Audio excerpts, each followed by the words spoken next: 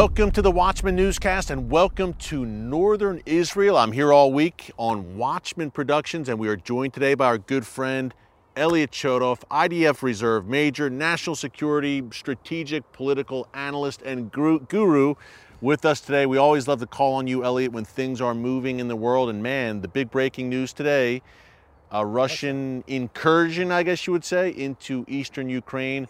Where are we at right now? What does this mean? The Russians are rolling. Eric, to be honest, it's happening literally as we speak. So it's really hard to say. Even the Ukrainians aren't sure what's happening.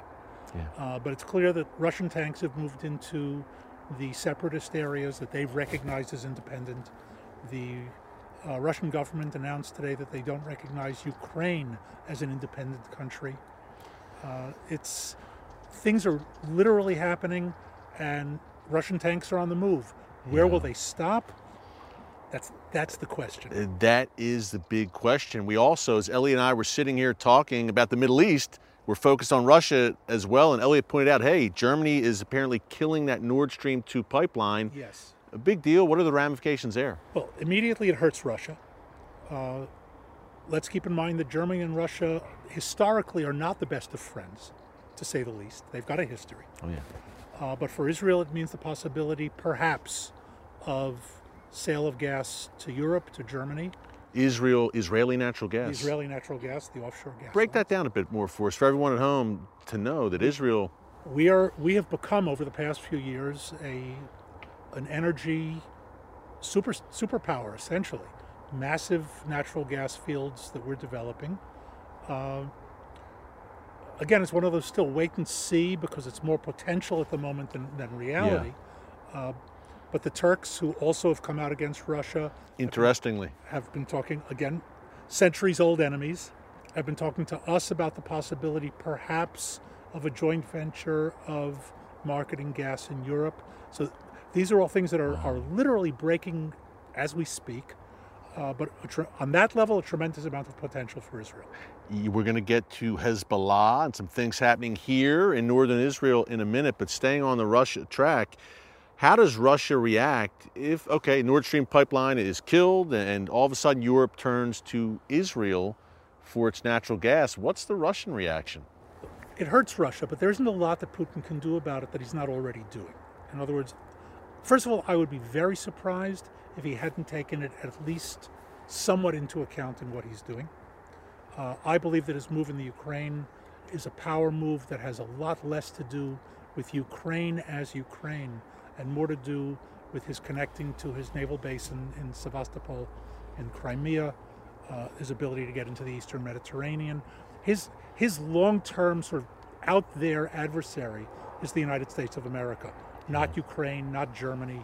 And he's maneuvering to get into position to be able to gain advantages. And the Eastern Mediterranean is one of those places. Yeah, when you mentioned the Eastern Mediterranean, Elliot, just last week, Russia conducted a major naval drill there. Yes. At Israel's doorstep, of course, and Israel carrying out airstrikes against Iran inside Syria. Russia maybe none too pleased, at least making noise about that as of late. Where do you think the Russia-Israel relationship is headed? Do you think there could be some rough waters ahead? I think diplomatically, yes. I think we're already on the verge of that. Look, Russia doesn't see Israel as a friend, but not necessarily as an automatic adversary. Okay, we're not in the Soviet period anymore. Okay, Putin is acting cold, calculated, strategic, not ideological. So that's an important thing to keep in mind. Having said that, Israel is clearly an ally, or even more, a friend of the United States. And that puts us in a position to be the great spoiler for the Russians. Now remember, the Russians have naval and air presence in Syria, not because of Syria, because of the Mediterranean. In other words, they're there because it provides them with bases on the Eastern Mediterranean. We are, and have always been, considered America's unsinkable aircraft carrier in the Eastern Mediterranean. And the Russians know it, and they've known it for decades, going back to the Cold War. So we're a bone in their throat as far as that's concerned, especially, and here, take a scenario. America has X number of carrier task forces at sea, much more than the Russians could handle on a global basis. But a little bit of mischief in the Pacific, a little bit of mischief in the Persian Gulf. They pull a carrier out of the Mediterranean. All of a sudden, Russia is on a par in that specific part of the world here. So Israel's a problem for them. As Putin flexes his muscle and wants to clearly, show Russia as a superpower on the world stage, again, seems to have Soviet-era ambitions in that sense. I would say Russia ambitions. Soviet was one period, but remember Russian Empire prior to that. Yes, the Tsars, of course. Okay, so it's not like Russia woke up just under communism. Yeah. And I think that's also important to realize, because nobody today is old enough to remember Tsarist Russia, but many of us remember Soviet Russia. Yeah. But Russia is Russia, with its aspirations, with its sort of global reach ideas. And Putin is operating that way, and it's not a surprise. It's not a secret. Yeah. He said outright that the fall of the Soviet Union was the greatest catastrophe of the 20th century. It's quite a statement. Well, from the Russian perspective, I can see where it comes from. Yeah. Otherwise, I can't say that as a Russian he's wrong. Right. And former KGB man, of course. That's right. Colonel, yes.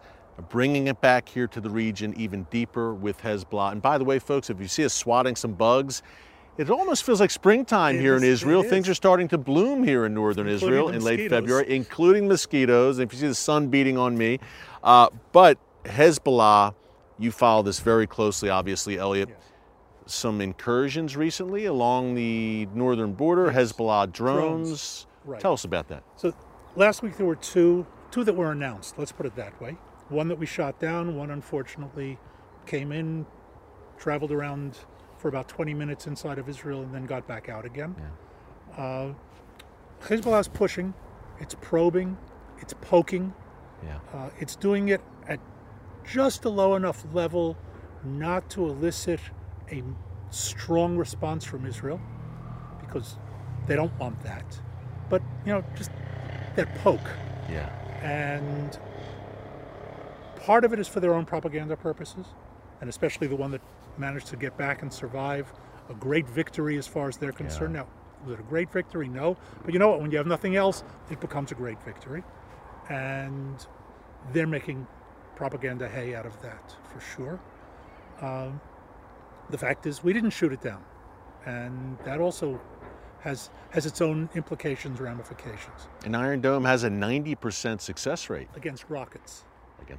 Drones are a different beast. That's right. And I think that I'm not Air Force, and I'm not here. I can make educated guesses. There's an attempt to shift the Iron Dome against drones. It's going to take a while. Just at any time you stretch a technology into another place. So I think we're seeing some of that as well. But we also have to keep in mind that Hezbollah, Iran, and the other mischief makers in the world are taking advantage of the Ukraine crisis, as well as a perception that the United States is weak. Where would they get that perception? Maybe, I don't know, Afghanistan, Ukraine, the Iran deal, which we're about to have once again? Yes. Elliot, that's the theme.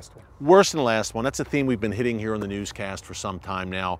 How the leader of the free world is essentially MIA right now, and when we're away, the bad guys will play. That's exactly what's happening. Yes. And here I think, first of all, it's important to understand America is overstretched. And it's been overstretched for a long time. And here, this isn't about blame. America cut its military forces in the 90s after the Cold War. It wants to stay in position as the superpower with less and less force all the time. It doesn't work that way. And so that's a reality. Now, it's true. America's enemies of the 90s and 2000 were weaker than the Warsaw Pact. But they're building up again. And there are new ones. China is a whole new player that wasn't there 20 years ago as what it is today. Yeah. With it, as I said, mischief makers. North Korea, Iran, Russia, of course, coming into its own as it's under Putin as a new superpower wannabe, and certainly starting with Europe. America has to look at this and decide, does it want to be the superpower? If it doesn't, we're going to see a breakdown of the world order.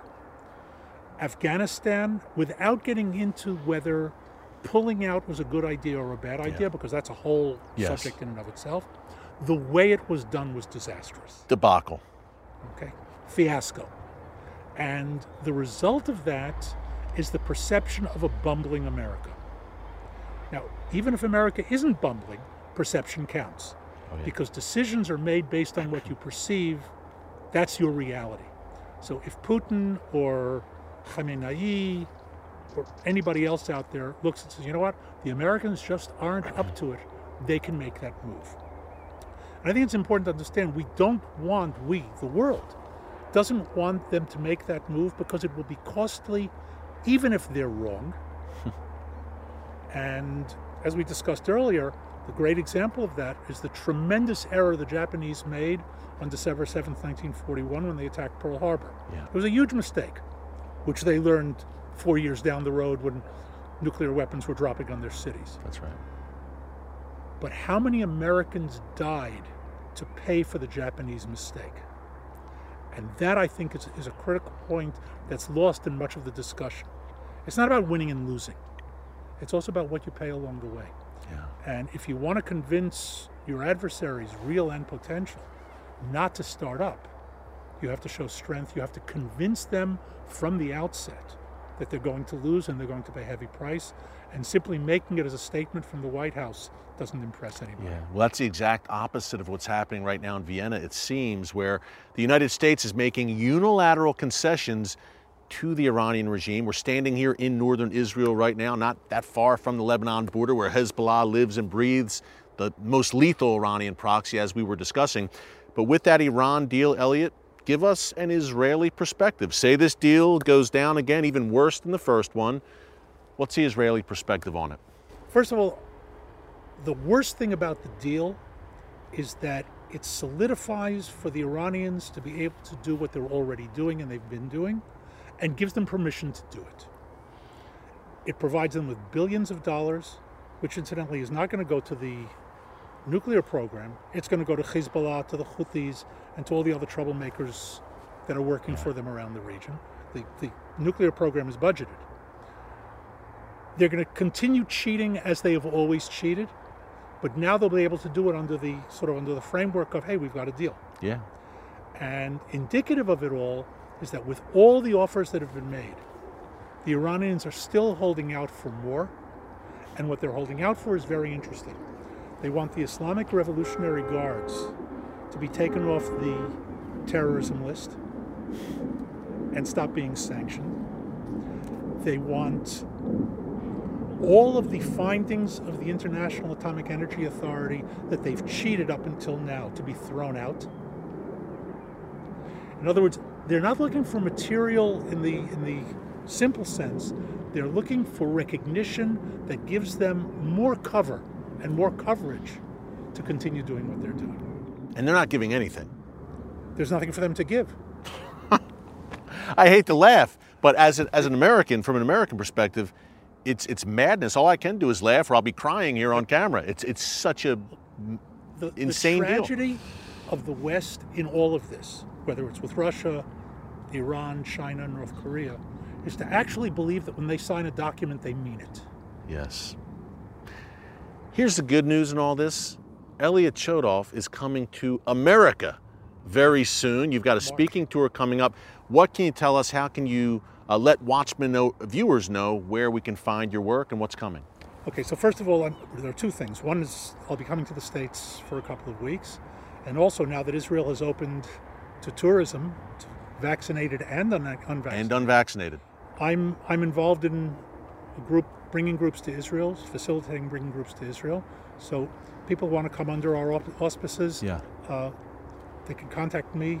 Yeah, we have the information right here on your screen. Everyone at home can see the information. Reach out to Elliot, not only to book you for speaking in the United States, but to come here on a tour with Elliot. Yes. A tour like none other, I can assure you. I've been on them with Elliot.